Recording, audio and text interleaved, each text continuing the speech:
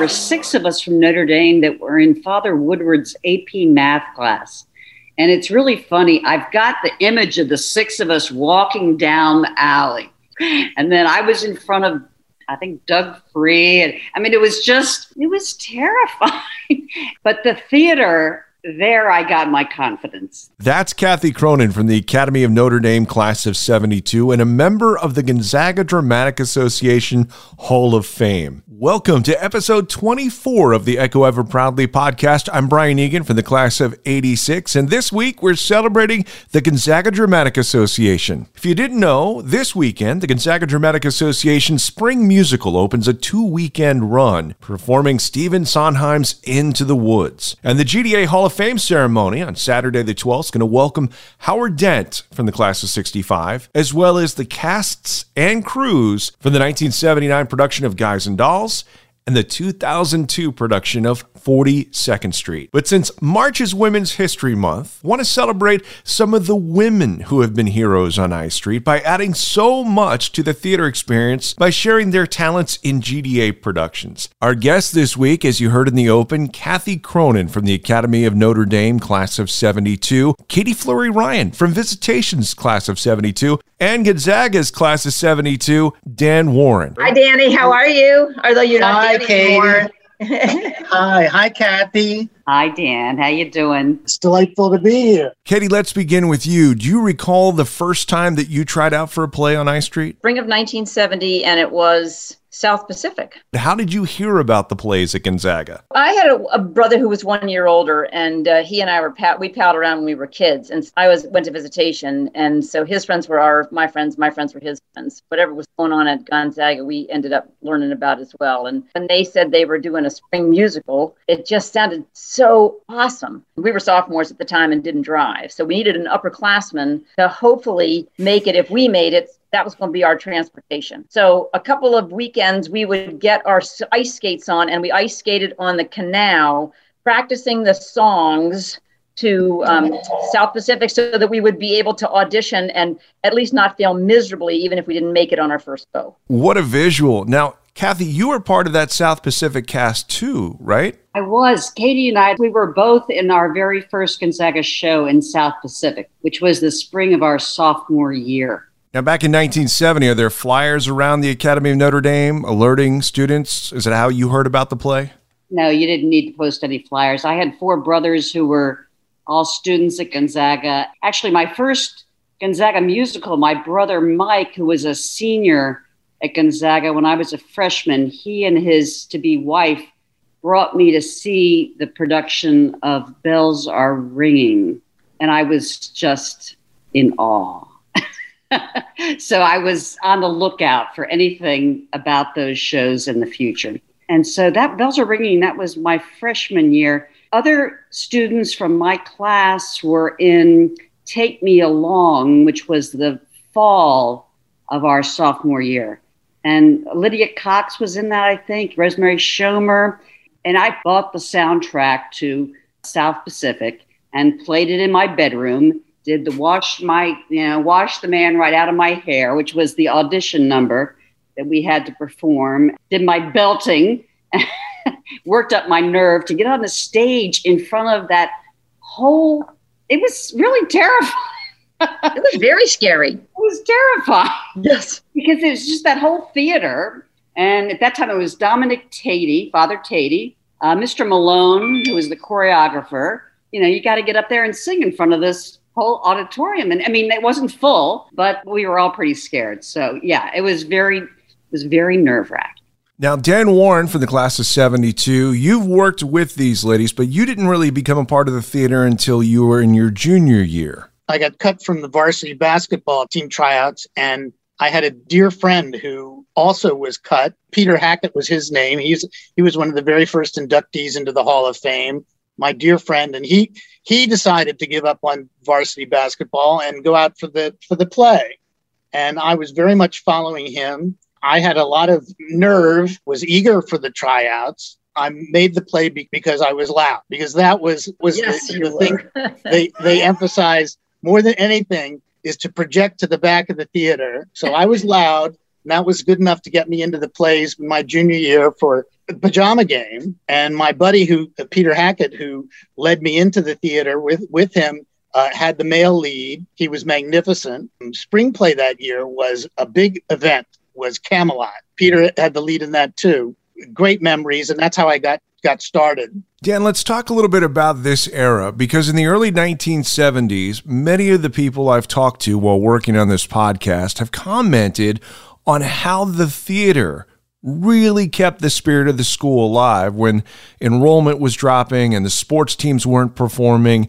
The theater was where it was at. Do you agree with that assessment? That's very, very true. And I do think that in many ways, the most important feature of the theater as an activity that brought people together was the women, the girls who joined us and braved the neighborhood, which was in those days very rough. We only recently survived the riots in the city in the wake of the assassination of Martin Luther King. That women were coming from schools all over the region, Visitation, yes, and just across the parking lot, the Academy of Notre Dame, other schools as well. And there was this feeling that that Gonzaga was a locus of activity and not an isolated and beleaguered institution that it often felt like in those days. But women coming in is what raised the spirit of everybody. And I'm delighted that a couple of them are with us tonight. All right, I have to share this, even though this is an audio podcast. Seeing your faces on this Zoom, all smiling at each other, knowing that you guys worked on plays together, that to me is the bond that happens when you put on a production like this. And the fact that it's been 50 years, I just love that the smiles that I'm seeing right now. One of the reasons that, that we're grinning here tonight is that it was really fun. We had this giant group of friends. We made mistakes in front of each other. We championed each other. We gave each other a little bit of grief, but it was this incredible camaraderie. And it was very cool to be at an all-girls school and then to have guys that were friends that you didn't date it was just lovely. I think the other thing that was really awesome about that time in Gonzaga's history and in the world and certainly in our city, Gonzaga it wanted to be a presence in the inner city. It wanted to be what it does best, which is educate men for others. And the best way to do that is to be with others. And so it was also coincided with a time when the sports teams were pretty poor. They just never could win. And we would go to games and we'd be so excited. We would come wearing our purple to support the fellows, and they would just never win. But the stage began to blossom, and it wasn't dorky. It wasn't for the misfits. It was for the fits, and everybody was a fit, whether you had done it before or whether you were stage crew or whether you could project your voice. It turned into this most magnificent years-long friendships that still are here they are today. Katie, I love that. I love that that's the way you feel about this. And all three of you are Hall of Famers. And I imagine everybody going into the Hall of Fame this year and future classes probably feel the same way about those guys and girls that they worked with on multiple productions across their little arc of time on the Sheehy Theater and the Warman stage. Now let's talk, Katie, a little bit more about specific roles that you had that next year, junior and senior year. So I was very fortunate in that I auditioned for and made all the subsequent plays for the rest of my high school days. In Pajama Game, there was this one darling little skit called Steam Heat. It was two guys and a girl, Brian Deary, Tim Halpin, and myself. It was just cute choreography of Steam Heat and just a little dance routine. And I'm not a dancer. Oh my goodness, at all. But I was then. Bit by bit, had a little bit here, a little bit there. And then it was just such a thrill. Senior year, spring show of senior year, we did Damn Yankees. I was cast as Lola, which was just a trip. So it was great. Kathy, I see you smiling while Katie's talking. Please share. Yeah, no, it's funny listening to Katie because like Katie said, it was just a really great environment in which to be working together, work on something together that there was no friction. Dan, let's pivot back to you. I want to hear from you what you saw in the growth and the development of the talent between Katie Fleury Ryan and Kathy Cronin from what you saw junior year to that spring production of Damn Yankees in '72. most of us started with, as they did, with a line or two in our first shows, but they emerged, both of them, as the leads in the musicals that we put on our senior year. Kathy had the unsinkable Molly Brown, and I played, to my astonishment, the male lead, Leadville Johnny Brown, her husband. The play was selected by John Warman and Mr. King, now Brother King, precisely because they knew that they had Kathy Cronin around. And the part that she played very much fit her personality. She was brash. She was energetic. She was very tuneful. She was full of life. And they had seen that in the plays that she'd been in before, and they'd marked her for that. And that's, I'm sure, why they selected that play to be done. To my astonishment, they selected me to have a big part too.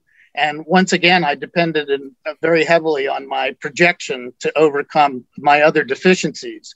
But I think I did a pretty good job, and I know Kathy did a great job.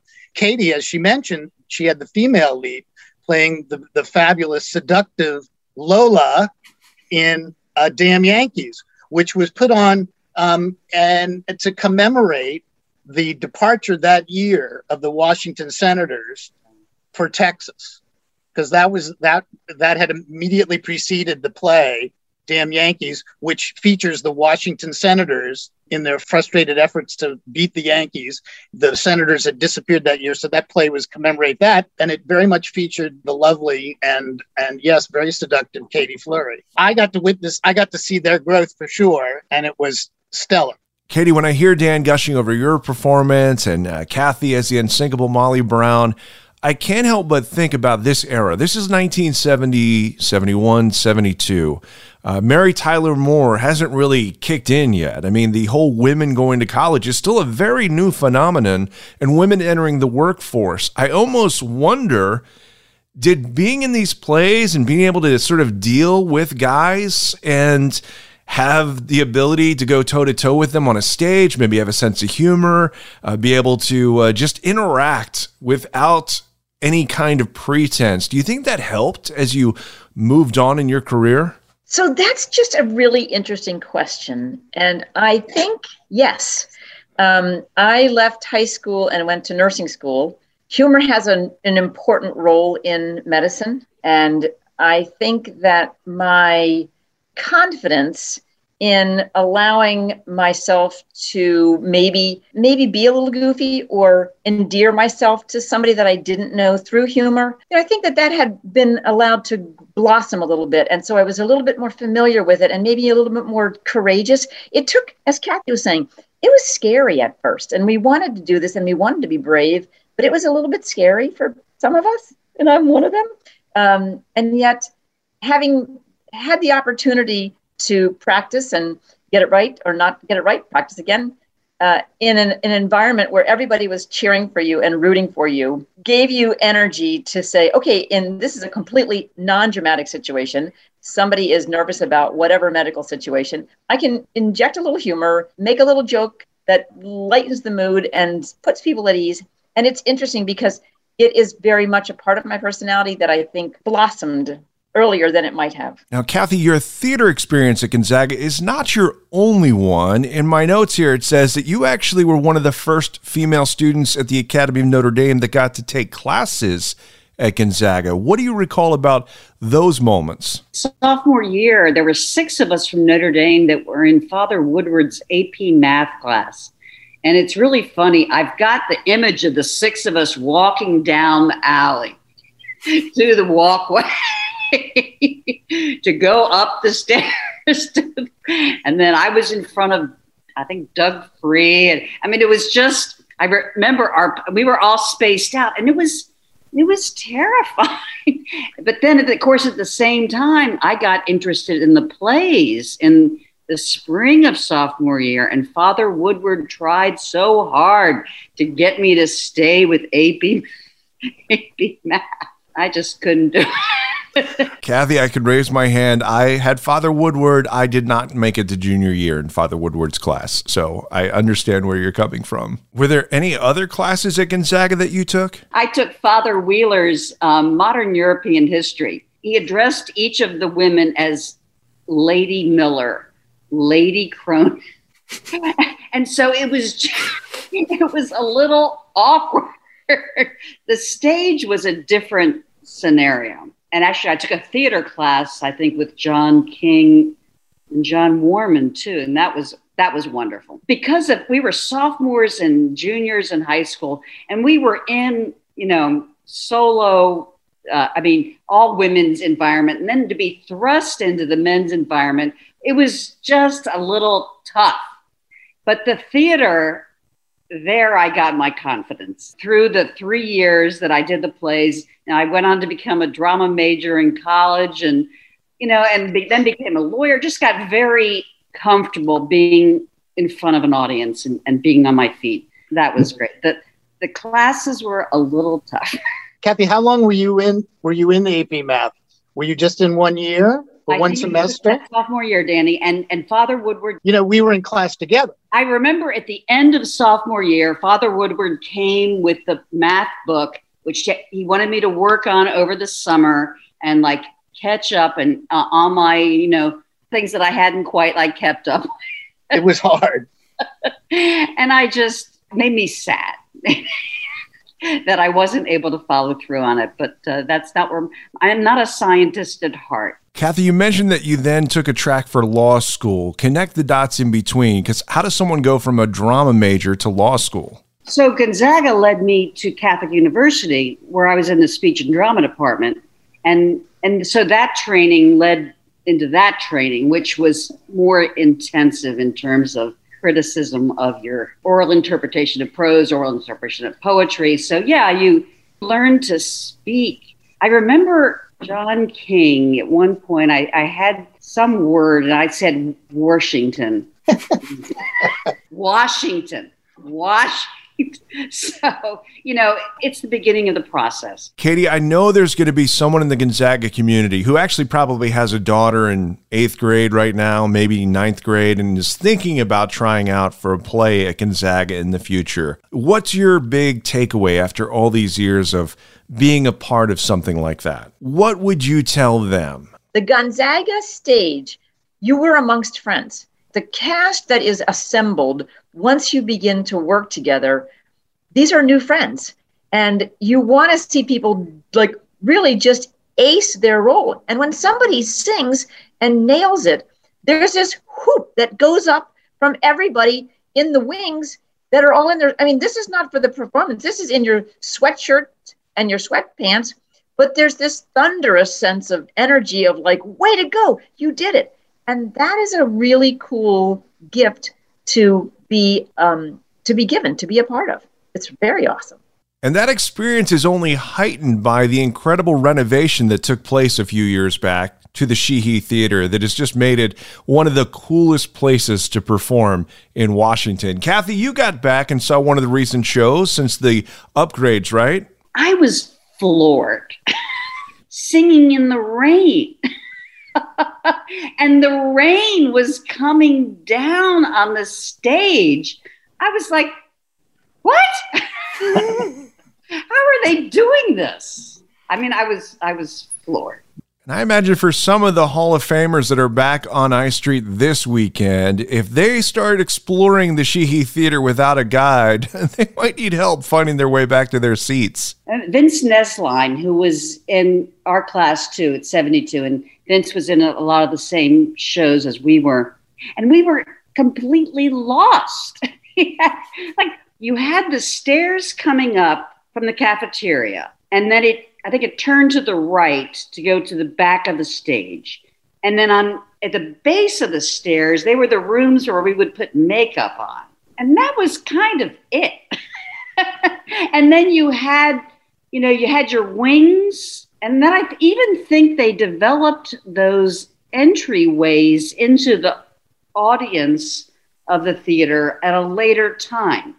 They were not there. John always came out and did his pushing the curtains aside to sit at the piano. But I mean, it was always a great stage. It was a good size that we could, do some good crowd numbers on there.